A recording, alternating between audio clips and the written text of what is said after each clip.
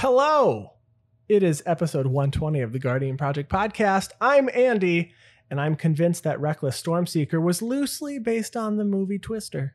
Oh, that's pretty good. Except the werewolf part came later. It was mostly oh my goodness. Reckless Stormseeker was just trying to get Dorothy up into the tornado. We're saying that they're like the main, like, oh, okay. Wait, Dorothy getting up into the tornado. Dorothy is the stuff that collects the data in the tornado. Oh, I didn't realize that was named Dorothy. I It haven't was seen named Dorothy. I haven't seen Twister, you haven't seen Twister Twister since like the weekend it came out? 1995, 6, don't whatever know. it is. It's been a long time since I've seen Twister, but Stormseeker, I mean, that's what Mhm. they're doing. They're driving at the tornado. Yeah. It's a good movie. Honestly, it is a pretty Tornadoes good are movie. pretty scary. And when they were like hanging out in the ditch, like as that tornado's passing Mhm. under that little bridge, Mhm. that'd be kind of cool to That see a tornado. We get some of them here in Michigan, bit. but not really by us, except there was that one There's a few. many years ago Yeah. that got by our area, actually, not Kinda. far from where you live now. Right, yeah. They were like massive like trees, like that looked like they were like hundreds of years old. They were Oh, just yeah. ripped Just out of the ground. Right up, uprooted. Uprooted. Yeah. But yeah. Twister's a good movie. Yeah. Well, I'm your other host, Mike, and a lot of people were asking just what went wrong with Ludovic's experiment where he had Olag become the outcome. Sadly, after reading his research notes, it seems he just got a little flipped around. Two-Face card. Hey. That was good. Please listen carefully. That was good. And this is the podcast where we talk about all things Magic the Gathering. But mostly Commander. So a couple of announcements. The first one here being that we are going to have our first large Magic event coming up November 19th through the 21st in Las Vegas, hosted by Channel Fireball. There is a main event for both Limited and for Modern, and they will have a Command Zone as well. The Command Zone, you will also get a Path of Ancestry playmat with new art and a promo Path of Ancestry. But I think what was more interesting here, and the last time we talked about this, it was a really long time ago, it was before the pandemic started, or as it started, was the rating scale for Commander decks, because the Magic Fest Detroit that was supposed to happen that got canceled, they had a scale, and I don't remember who created it, but on this, there is a How to Rate Your Commander Deck brought to you by the Command Zone podcast. And it is not, I do not believe it is identical to what we had talked about before. And this is more in line with what we have said for a while now, which is where the 3 to 4 is considered casual. We're trying to win with limited resources. For an example, the recent precons. Mm-hmm. So it's putting them below the 5, because I remember last time I believe precons was listed as a 5, and this is putting them at a potential 3 now. But it is saying recent precons. Correct. So your the original ones from 2011 are probably listed in the 1 and 2 now. Agreed. But the 3s and 4s now, but this is more in line with what I thought, because I do argue myself that I have a Noyan Dar deck. It doesn't have a single infinite. And 7 and 8 listed here as optimized is lots of infinite game ending combos, many powerful cards, but some of the cards are not from the highest tier of Commander gameplay. I argue all the time that I think my Noyan Dar is a 6, and people just have different expectations of what everybody thinks their deck's a 7. It's not. It's true. Everyone It's thinks not. it's a 7. 7's real good. I think the Rionia is in the 7-8 here, and that's a pretty good deck. Yeah.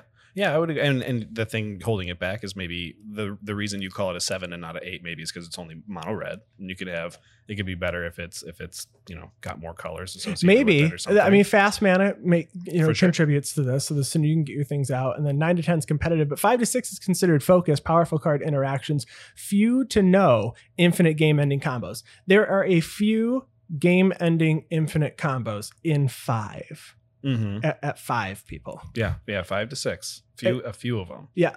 I mean, a few is 3, a couple is 2. So 3 game ending infinite combos, people are saying is a 5. Yeah, maybe it's a little difficult to put those together or something. Maybe they're 4 card pieces or 5 card infinite combos, not just 2. Not just 2, one of them being your commander or something like that. Correct. Yeah. But I think it's important to note that this is what is being used as a skill, at least for this event, because this significantly ups the power, or I guess lowers it down.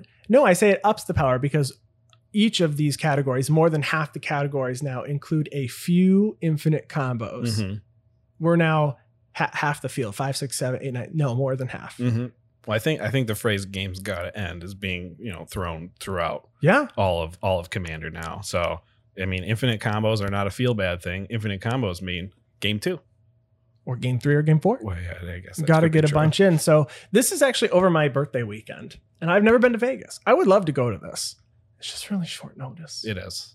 It's like a month and a half. I mean, it's more than a month and a half out now, but in 2 weeks it won't be. Right. And you know, there's still a pandemic protocol and stuff that you have to worry about and think about and all that kind of stuff too. So yeah, the nice thing here is that they are requiring face masks. They are requiring either proof of vaccination or a negative COVID test within the last 48 hours upon entry, it says. Mm-hmm. So if you leave and re-enter, I don't know how that works. There's a lot of discussion on this right now, because if you come in on Friday, it has to be within 48 hours of entering on Friday.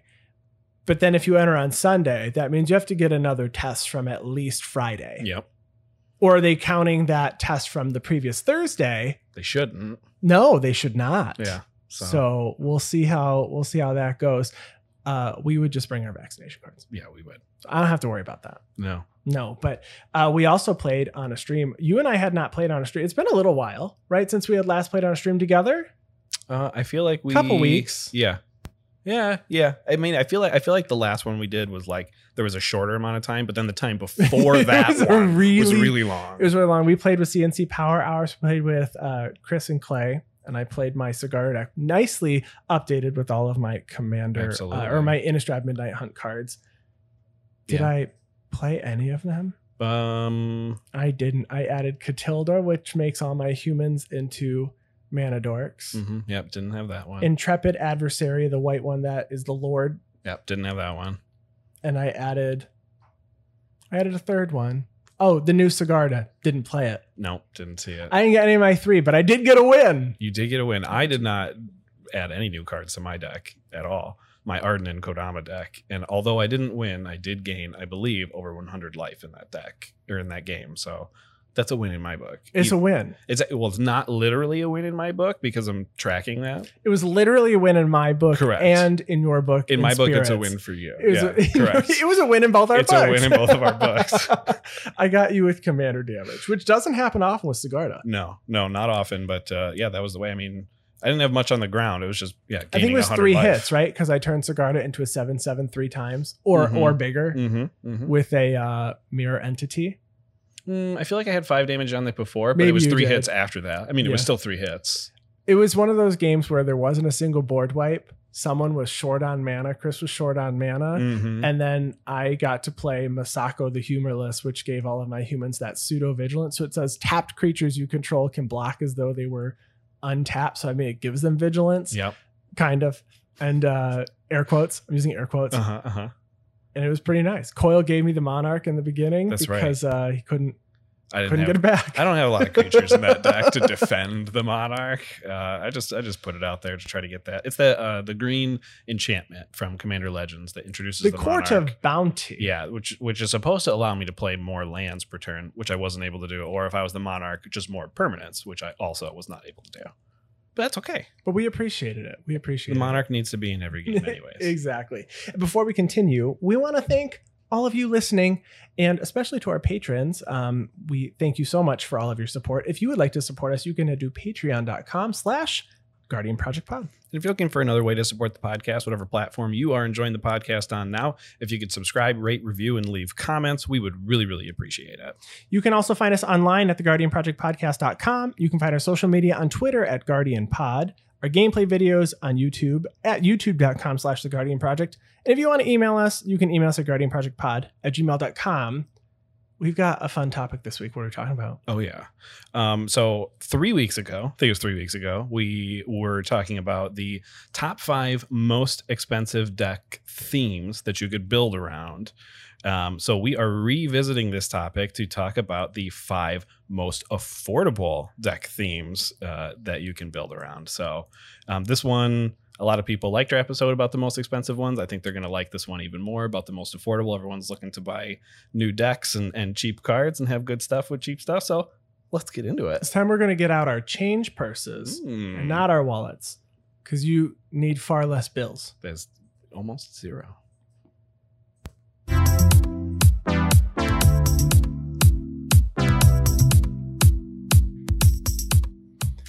I mean, not almost zero builds, but I mean, I guess you probably have a lot of these cards. I just want you to walk into your LGS with a sack full of quarters to buy a brand new commander deck.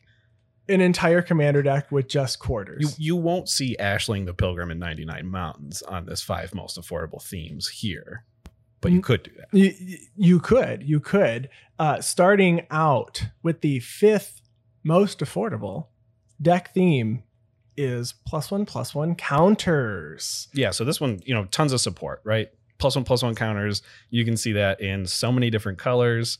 Anywhere from your proliferate commanders like Atraxa to commanders that are really built around specifically +1/+1 counters like Azuri Claw of Progress. Commanders built around doubling counters like Voral of the Hulklight. I mean, Simic is obviously what people are going to be thinking about when it comes to +1/+1 counters. But again, it's supported in all 5 colors. And it looks like here, the high range here looks like a potential Ashai Rayhan build around just shy of 500, and then coming in around the most affordable based on the average build is Voral of the Hulkblade, just over 160. Yeah, there's actually a few others like Verazal, the Split Current. This one actually is far less. Yeah, for 116.81, but it's hard to tell without going into the Verazal average decks themselves. I mean, obviously, this is more built around the kicker theme than it is around the +1/+1 theme. You just get +1/+1 counters by doing the kicker, and kicker spells, unless you're building around the kicker spells, are typically not built around. They are cheaper cards, so it makes sense that that sort of theme, the Verazal, the Split Current, would actually be one of the cheaper ones out there.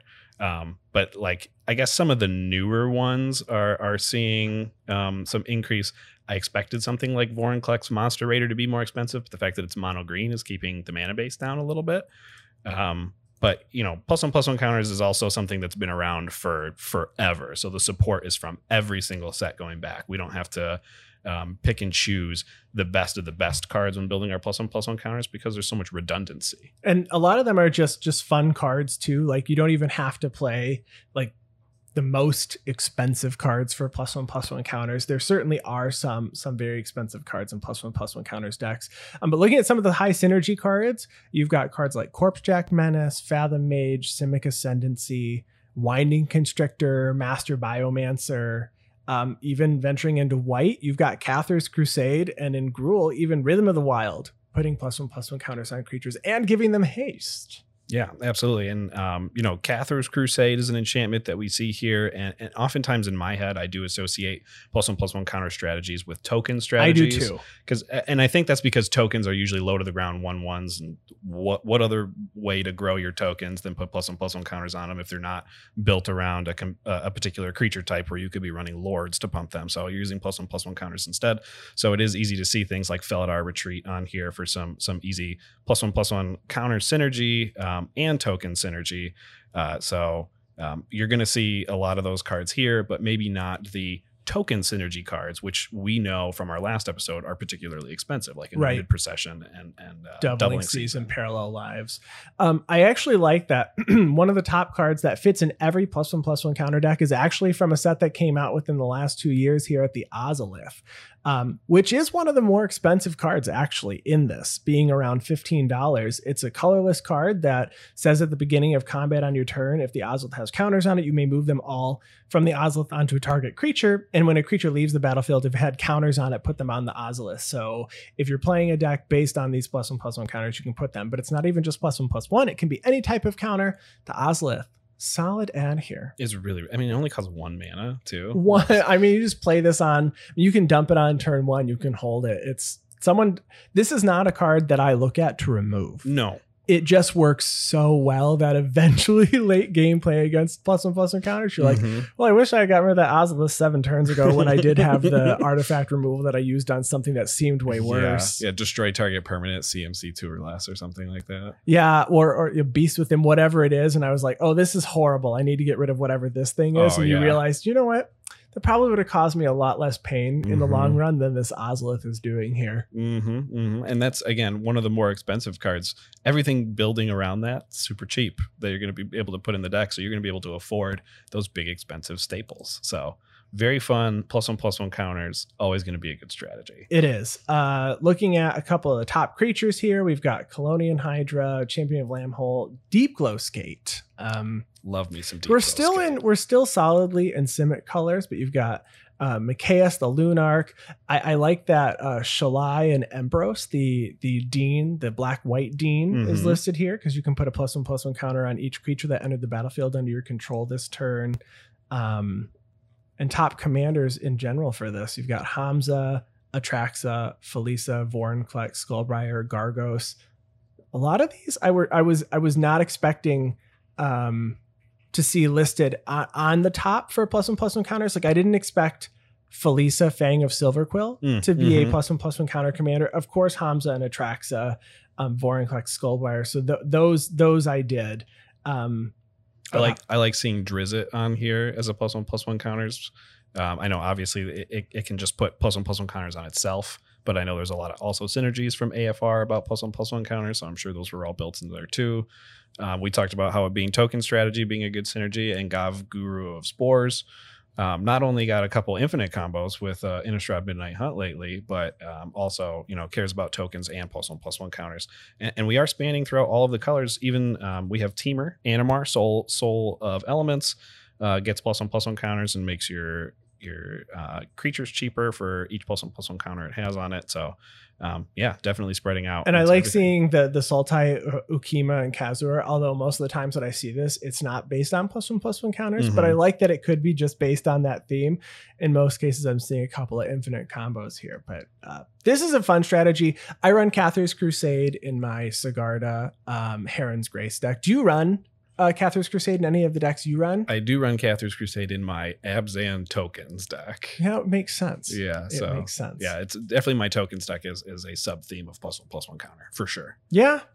So so that is the 5th most affordable theme here. So we can move on to the 4th most affordable theme as we're moving up to the most affordable theme, and this one is a Toughness Matters. I did not expect this to be in the top 21 themes of all themes, though, either. Yeah, me neither. Some of these surprised us. Yeah, I think all of them did, honestly. Even the most affordable one surprised me until I looked at the breakdown of decks, but we'll get to that. So Toughness Matters. We have an average deck price of $257.30.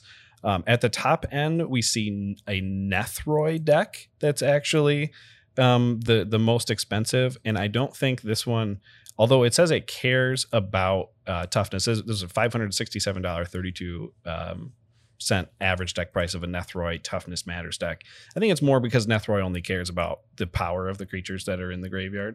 So it's just trying to, you can have 0 power creatures and bring back as many of those as you want with Nethroi, and you don't really care about the toughness. So maybe that's why it's being considered a Toughness Matters deck in accordance with EDHREC. And then the most affordable ones here are your Thantis, the Warweaver, and Arcades. So Arcades is turning your walls into things that can attack. So obviously that's going to be a Toughness Matters. Thantis, the Warweaver, this deck is probably just putting up a bunch of walls and making everyone attack each other. Yeah. So, and Thantis has a pretty big butt itself. So it's pretty nice. I think it's like a 7 toughness creature or something like that. Yeah. Some of the top commanders here, it's a 5/5 actually. Oh, Thantis. Okay. You've got Arcades, the Strategist, Phoenix, God of Deception, Dorn, the Siege Tower, Cherix, the Raging Isle, Pramikon, and then Ikrashidiki, Sidar Kondo. That is not the entire list here, but I did not expect Nethroi to be on here, so No. I think there's an outlier there in that there's only 25 listed, but there's 3,201 Arcades decks listed here for the specific toughness theme. Yeah, I imagine these Nethroi decks are built around, so it's like the total power of every creature in the deck is like 10 or something, so that you could just bring everything back at the same time, and that's why it's considered a Toughness Matters. But it's fun to see some of these cards that, walls and stuff aren't particularly expensive. One of the best walls in an Arcades deck here is Wall of Denial, a 3-mana 0/8 with Defender and Flying and Shroud, which Arcades makes basically into an 8/8. So an 8/8 for 3 with Flying and Shroud. So thinking about Toughness Matters, I was mostly thinking high toughness, but I also like that listed under top cards on this theme. You go from a very high matters to a very low. So you've got Tetsuko Umezawa that wants creatures with power or toughness 1 or less. Yeah. And then you move on to Tree of Perdition, which has a very high toughness of 13 to exchange target opponent's life total with Tree of Perdition's toughness. But you've got cards here in lots of colors as well. Actually, we're in the entire gamut here with I think we're seeing far less red than anything else here, at least in the toughness matters. We're seeing Bant, we're seeing Abzan, and we're seeing some Dimir, but Pramikon adds a little bit of red here. Thantis adds a little red. And I think Kineas and Tiro on here might be an outlier, being only 17 decks for the specific theme. Yeah, I mean, Morophon's on here too, but Morophon could literally be anything. So not sure and it might not even run red cards in your Morophon deck, because you technically don't have to. You could run all colorless in your Morophon deck if you wanted to. So like the only red card that I saw even in the top cards is Aether Membrane, a 3-mana 0/5 defender that can block as though it had flying, and when it blocks a creature, return that creature to its owner's hand at end of combat. So it's actually kind of doing a bounce thing in red, which is strange, but it's from Planar Chaos, or one of those planar shifted sets. So that kind of makes sense that it's red doing a non-red thing there. Yeah, taking a look, I mean, one of the, I guess, the more expensive cards, if you're running a Toughness Matters deck versus at least Power here, which I think is being skewed from cards like Arcades, is cards like Meekstone. No creature with power greater than 2 may untap during its controller's untap phase. That card's around $8. But as far as enchantments go, we're looking at things like Brave the Sands to give your creatures vigilance and they can block an extra creature, or Angelic Chorus. Whenever a creature comes into play under your control, you gain life equal to its toughness. So we've got a life gain strategy here. Planeswalkers, there is one that really matters here too. Huatli the Sun's Heart, which says each creature you control assigns damage equal to its toughness rather than its power. And then you can gain life equal to a creature's toughness. Yeah, lots of different colors for the specific strategy. Well, and I like how you were mentioning the sub themes here of like the life gain strategies and stuff. Because like I run Ikra Shadiki in a deck, and the amount of life gain you get from that, and you gain life equal to the toughness and all that. If you kind of look into the sorcery section of the EDH rec page, you start seeing a lot of mill cards that are going to be built into Phoenix. So, Phoenix cares about the toughness of creatures as they tap to mill people out. So it looks like, beside, like you said, the Arcades and Doran the Siege Tower, that kind of stuff, where it's literally just turning big butts into things that can swing, you have these alternate strategies that they're trying to win with these large toughness, maybe putting up giant walls, like literally Pramikon being your commander is a giant wall.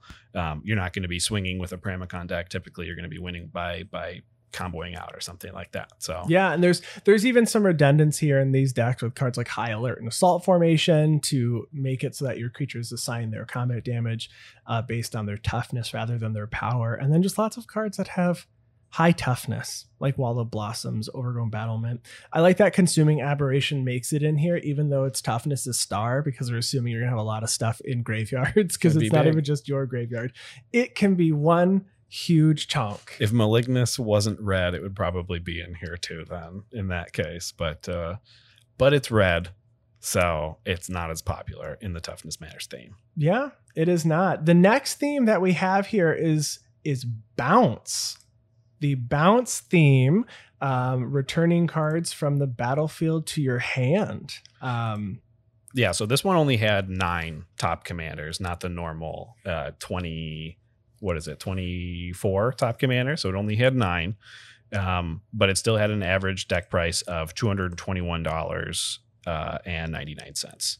Shoe Lane's at the top end, new hotness, and it's 3 colors. You're going to see a lot of these bounce decks are actually 2 colors and less. So you have a 3 color, relatively new. I guess Throne of Eldraine really isn't relatively new anymore. It feels weird saying it's not relatively new, but it's only just over 2 years old at this point. Yeah. And so the most affordable is actually kind of tied between an Aesi and an Etrata deck. So Ones that I wouldn't particularly associate with bounce, I guess Etrata makes sense, because if you don't want Etrata to go back to your command zone, you can bounce it back to your hand so that it's easier to cast. That one, if you get enough bounty counters, it's got that alternate win condition. And with Icy, I'm not really sure where the bounce theme comes in, unless it's specifically talking about bounce lands. So again, there's a little bit of we have to take into account what EDH Rec is giving us in terms of the data, and how they are interpreting what the theme is for it. So I think the Etrata, the Silencer, and Shulane are much better bounce theme candidates than the Icy one, in terms of what we want to talk about and the permanence that we want to talk about. Yeah, looking at the top commanders here, we've got Chulane, Patron of the Moon, Baron, Tolarian, Archmage, Cosima, God of the Voyage, I see Tyrant of Gyre Strait, and Naban, Dean of Iteration. All of them have blue. Oh, yeah. And a few of them have green. Tulane also has white. Yeah, and then again, Morophon the Boundless is always going to be showing up here. And actually, that was my Blink and Flicker deck was a Morophon the Boundless deck. So maybe one of my decks is actually in this here too. So looking at some of the high synergy cards, White Mane Lion is used in a ton of like ETB Matters decks. It's a 2/2 with flash, and when it enters, it returns a creature you control, so you can constantly return itself back to your hand. So if you have infinite white mana or something, you can do infinite enter the battlefield effects on top of just like good ETB creatures like Coiling Oracle, stuff that you're just going to be putting back in your hand and putting out. So I think you're going to see a lot of crossover here between bounce and blink strategies. And I think the bounce strategy is going to end up being the cheaper of the two between bounce and blink strategies, because it takes a little bit more. You have to recast stuff. It's not just going to enter for free. Yeah, taking a look, some of the commanders made it here because you're returning things to your hand specifically. I'm talking like Patron of the Moon. The Moon folk specific mechanic is to return lands from the battlefield to your hand, which I will say is not a particularly powerful strategy because you can put yourself like way behind. Although I have done it because Moloku, the Clouded Mirror, is a card that also wants you to return a land to your hand to I guess, take benefit of lands that enter the battlefield. Mm-hmm. Some other high synergy cards here, Beast Whisper. So if you're bouncing something back to your hand, you play it, you can draw a card. Tatiova, whenever you bounce a land, you can, and if you can play a land, I guess you're going to play it, draw a card, and gain a life here as well. I do like seeing Time Wipe listed in the bounce because it's a board wipe that bounces one single creature. So I run this in my Niambi Esteem Speaker deck, which also made this list because most people don't realize that while Niambi, the way that I play it is to discard a legendary permanent and draw 2 cards, Niambi enters and you may return another target creature you control to its owner's hand if you do gain life equal to that creature's mana value. I've only done that like twice in response because I really need Niambi out and I don't want to flash Niambi in to have to pay 2 more for it. Right. But I've saved the Azor. I've saved Azor before because I Azor is a very, very, very useful creature. Mm-hmm. I haven't saved a lot, but that one I needed to be able to keep playing so that people couldn't play their instants or sorceries. So I do. Do you run any bounce decks? Like I run, I don't even know if I would consider my Jeskai deck a bounce deck. It's an enter the battlefield deck. It's more flicker, right? If you have anything happening, do you run many? I mean, Livio itself is the big flicker. I run all of the bounce spells, pretty much you can like the 4 or 5 ones, like the ghostly flickers and stuff that you want to run that can bounce more than one permanent or don't care what kind of permanent it is. That they don't care if it's a creature or something. Those are the ones I like to run in that one. But it probably wouldn't be considered a bounce deck. It'd probably be more considered a flicker or a blink deck. But yeah, no, I don't think I have bounce. Can we talk about everyone's favorite bounce spell of all time, though? We love it. The 2 mana bounce spell? Wait, which bounce spell are you talking about? Yeah, it's 2 mana. It's not 7 mana? It's only 2 mana? It's technically 2, but can be 7. Oh, okay. Yeah. So Coil really loves it when I bounce all of his permanents to his hand with Cyclonic Rift. It's great, especially when they're tokens. Especially when they're tokens. Coil really, he didn't need them. He was like, get out of here. Who needs tokens? I didn't want you anymore, you beast. He's probably sacrificing him all to Ash. I probably got rid of something with a beast within and then got rid of your beast. I was like, you know what? You don't even deserve that beast. I don't. Whatever it was, you deserved it. I deserve less. No, so Cyclonic Rift is listed on here. I like seeing Gata Turlo Ketra, and that one is every time that I see that deck, it's a bunch of bouncing effects, and it is so cool. Yeah. Every single time. I enjoy seeing Mystic Snake and what's the other Mystic not coiling Oracle. There's the new Mystic from the Frilled Mystic. Frilled Mystic from the Ravnica set. The counter a spell when it enters. Yeah, I like those ones. There's Void Slime too that counters a spell when it enters. Or no, Void Slime is just a counter spell that you get a slime from. That one's different. Reflector Mage is a cool one here. That was a nice spell. It was solid in standard, and when I say solid, it was disliked heavily in standard when it was played. I did play that deck. When it enters, you can return target creature an opponent controls to its owner's hand. They cannot cast spells with the same name as that creature until your next turn. So you can bounce their commander. And so you got to take a turn off from casting your commander.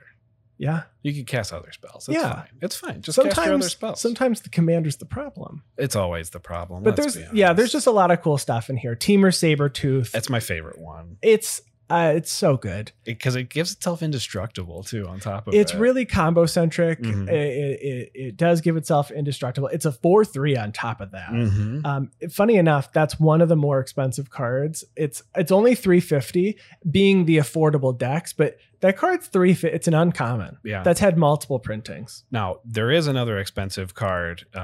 It's like upwards of $10 an enchantment called Guardian Project that allows you to draw cards.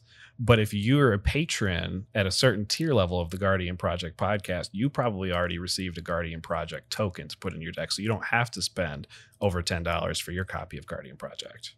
You don't. I just wanted to plug that. Oh, cool.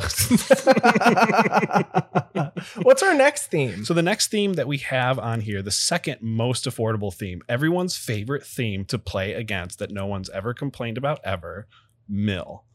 Oh my God, I love it. It's my favorite. Great. I honestly love Mill, and I wish it didn't get the hate that it gets. It really does get a lot. It gets a lot, and it's one of the hardest ways to win in Commander, honestly, to mill your opponents out. I mean, there's combos and stuff that do it, but the average Mill deck theme costs about $214.75. At the top end, you have, I think the most obvious is Bruvac, the Grandiloquent, who's going to be playing as many copies of Persistent Petitioners as possible in most cases.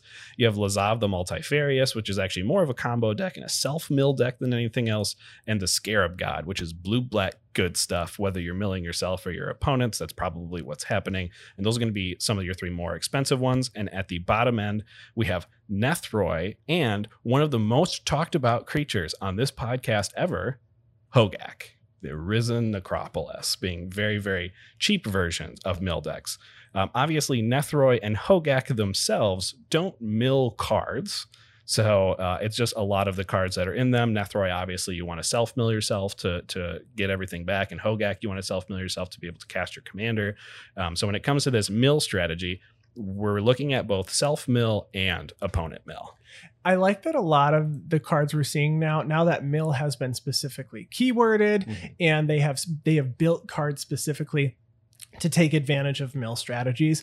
In the top commanders here, we're seeing quite a few new commanders appear, right? So Bruvac the Grandiloquent is a very powerful card. Oh yeah. Arami of the Dead Tide, Anawan, the Rune Sage, even Sir Conrad the Grim, Xanathar, Guild Kingpin.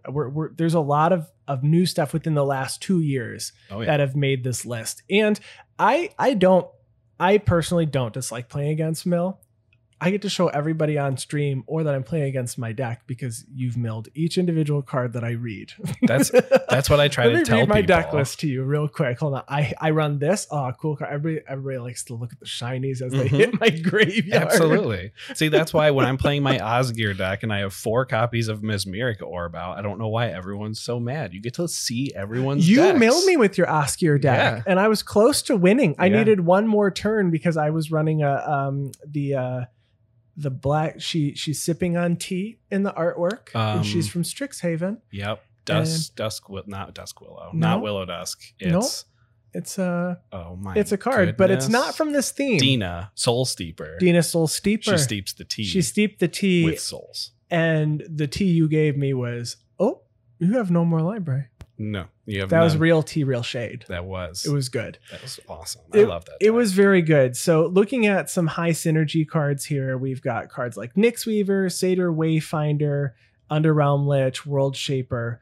But looking at some of the top cards, there are a lot of cards that are just mill, right? So we've got Chord of Cunning, which is the new Monarch mechanic, or not new Monarch, but one of the new cards that introduces Monarch from Commander Legends. Psychic Corrosion from M19. Whenever you draw a card, each opponent puts the top 2 cards of their library into their graveyard. Traumatize, Memory Erosion, Rune Crab, Mind Grind. All the cards. Yeah, Ruin Crab, particularly good in Commander because it's each opponent mills 3 cards, where Hedron Crab from the other Zendikar set, the original Zendikar set, is actually only target opponent mills 3 cards. We saw Maddening Cacophony get printed in the recent Zendikar set, which can mill half of someone's deck.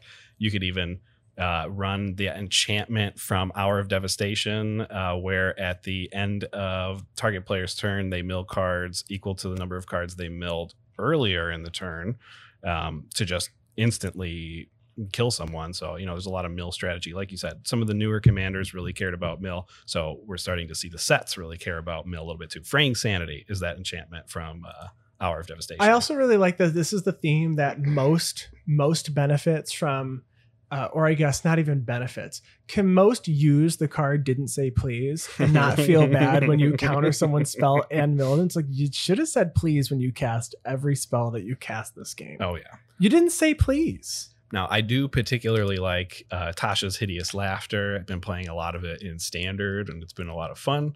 Obviously, this card actually gets exponentially better based on the power level of decks that you're playing, because it cares about total mana value. You mill cards until you have total mana value of 20. So the more competitive you're playing and the more 0 mana and 1 mana rocks everyone is playing in their decks, for every copy of Ad Nauseam that a commander deck has, you should consider more and more to play Tasha's Hideous Laughter. I actually play this in my Kess CEDH deck because I thought it would be fun to try to get someone by being able to cast it twice with Kess's ability to cast a card from my graveyard, and try to see if I can mill some out in a CEDH deck. So I'm sure it has some good implications. It's nice that it exiles and not just mills someone, so they can't gain access to it. Maybe they have a Kozilek at the top of their library or something, and you want to exile it so that it doesn't reshuffle the graveyard in. So now, a lot of the more expensive cards actually that make up these decks come from your artifacts, with cards like Altar of Dementia, Mesmeric Orb, and Altar of the Brood. So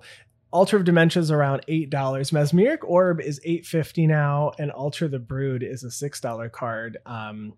You're sacking creatures, having people mill. Mesmeric Orb is whenever a permanent becomes untapped, that player mills a card that includes you.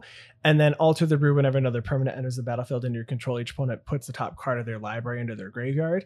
And the one that I think I like the most, that I've actually felt the pain from, is Folio of Fancies, which is just an artifact that says players have no max hand size, but you can make each player draw X cards by paying XX and tapping it, or paying 2 in a blue and tapping it to make each opponent mill cards equal to the number of cards in their hand. Mm-hmm. I love these cards. That one's affordable, but there's only a few cards that are pretty expensive. But I do think that those Mesmeric Orb, Altar of Dementias, Altar of the Broods are pretty solid for this strategy and pretty necessary. Yeah, and they keep coming out and printing new cards that keep comboing off with these cards that are 1 and 2 CMC artifacts that you can fit in any deck, color, theme possible. So don't expect these cards to get cheaper, even though they're in the second most affordable deck theme here. Yeah. What is our most affordable deck theme? All right. So did you have any guesses or anything before we just go right into it? I know you've probably already obviously you've read the agenda. so I have read the agenda. I was thinking it wasn't this, because I thought this would be a lot more expensive. I don't think I had a guess for which was the most affordable. I had more guesses for which I thought were the most expensive. Okay. That used a lot of staples. Did you think you knew what was going to be the most affordable before you put together the list? I didn't think that this particular theme was going to be the most affordable. I think I thought just like probably tokens or +1/+1 counters would have been the most affordable, just because it's so well supported and they've been printing those things for forever. Maybe there was a creature type theme that would have been more affordable, but that wasn't considered in this. So no, I definitely didn't guess the number one most affordable theme according to EDHREC, and that is Auras. So we have the Auras theme with the average deck price of $207.81. Corona the False God and Rafik of the Many average deck prices are actually at the top end for auras. And that kind of makes sense because you have a 5-color and a 3-color commander. So again, your land base is going to be a little bit more expensive. And then the cheapest average deck price, the average deck price of a Eutropia Auras deck is $87.39. Eutropia, the twice favored, which, if you do watch any of our gameplay streams on YouTube, there is a game with a Eutropia, the twice favored. And I think somewhere in it was like a $25 budget deck. It was a budget deck there. Yeah, it's like so when you're talking about like budget decks, building under a really strict budget, a lot of times you're going to depend on commander damage and auras and that kind of stuff, equipment. So maybe that's where all of this budget comes from when it comes from specifically Eutropia. But, even some of the staples, brand new staples, are still the really good ones for aura decks are still really cheap. Sithis Harvest Hand for Modern Horizons 2 and Sanctum Weaver for Modern Horizons 2. You can get both of them for $2 or less per card. So even the brand new cards are super, super affordable. All of the Theros cards that cared about enchantments, your Eidolon of Blossoms, your Setessan Champion, Enchantress Presence, Satyr Enchanter, these cards are all like under $2, every single one of them. And these are your huge card draw engines in your deck.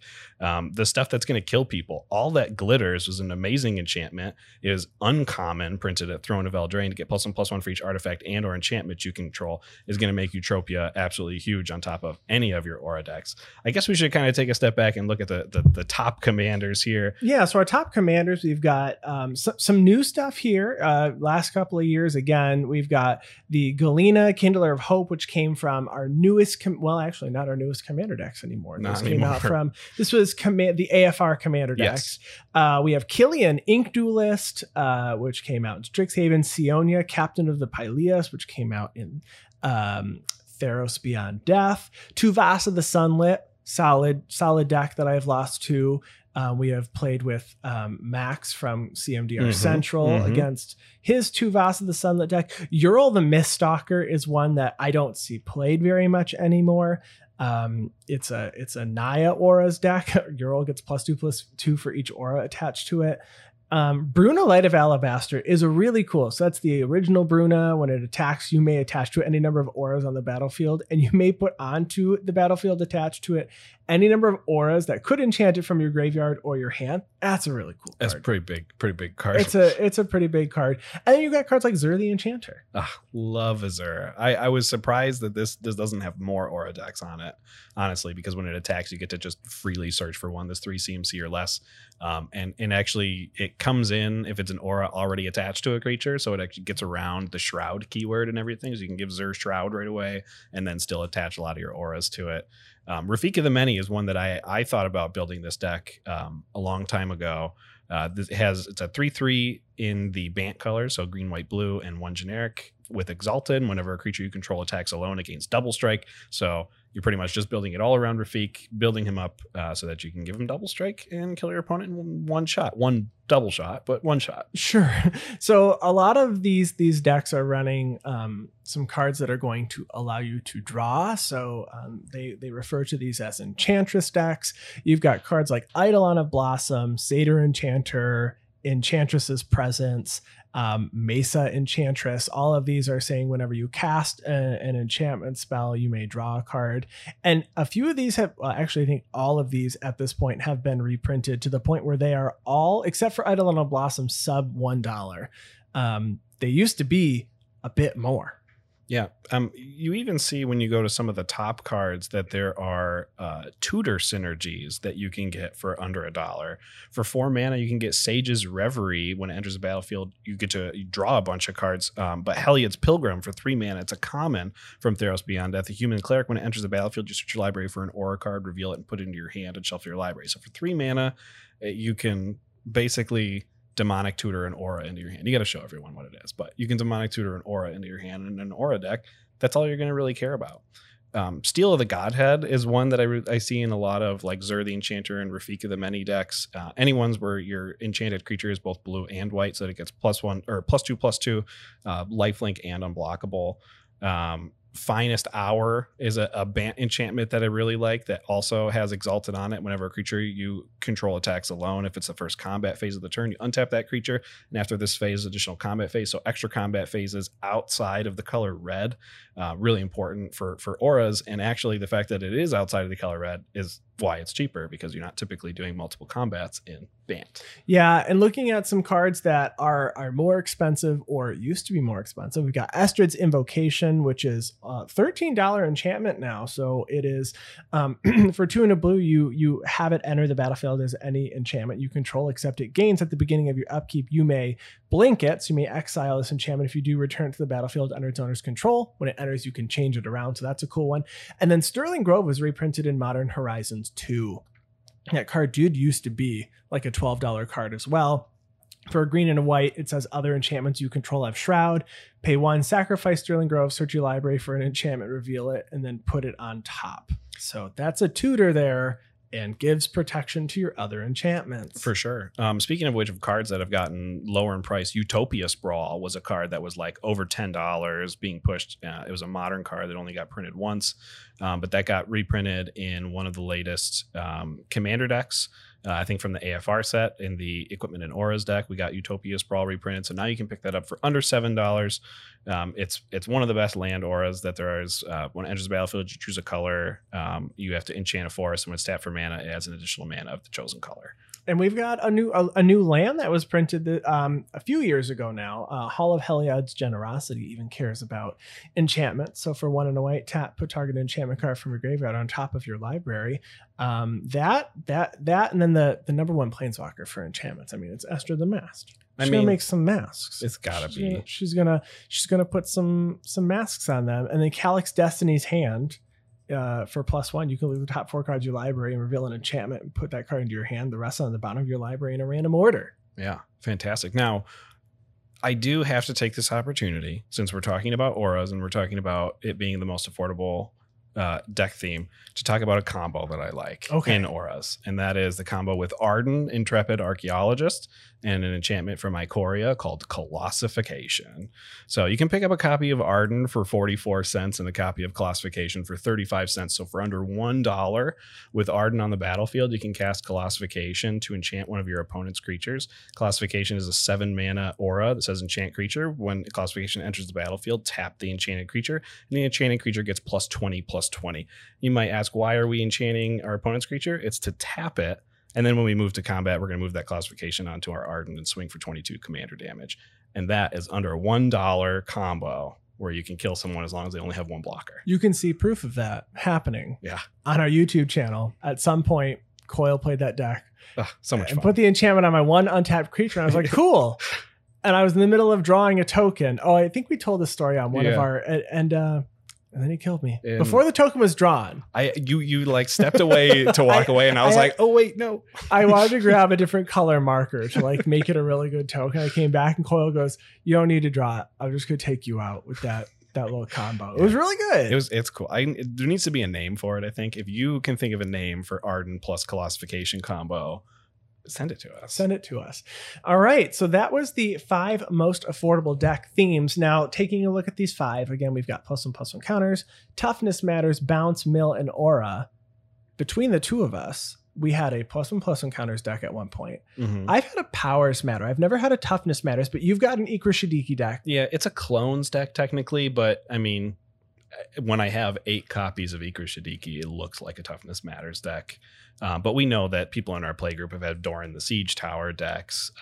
At our local game stores, we've seen Arcades all over the place. I've been milled by Phoenix before. Oh, yeah. Bounce. I think I just played generic bounce spells. I don't think I have a dedicated bounce deck, and I've never had one. No, Blink and Flicker more than bounce than anything else, just because it's more value immediately. I think that's why I would do it. Yeah. Mill. We don't have a mill, although I have the Bruvac and the cards I wanted for it. I just don't want to order 22 persistent petitioners because I have like 5 already. Right. And I said I'm not going to order these. My Osgir deck does try to focus on getting Mesmeric Orb and trying to get as many copies of Mesmeric Orb to either mill my opponents out or mill myself in order to get good cards in my graveyard for me to use Osgir's ability with. But my Tetsuko Umezawa deck actually has an alternate win condition of mill, using all of those enchantments that say you get to mill your opponents whenever you draw cards, and really focuses on drawing cards more than anything. Yeah. Well, I think that is it for this week. Yeah. We want to thank you so much for listening. If you want to contact me directly, I'm on Twitter at ATFlory. And I'm on Twitter at WormCoilEngine. And of course, we want to give a special thanks to Ryan Nichols, our producer and editor. We love you. Thank you. And Chris Wolf, who handles all of our graphic design. We love you too. Thanks. And to all of you listening, we also love you. We also love you. And we're going to talk to you next week.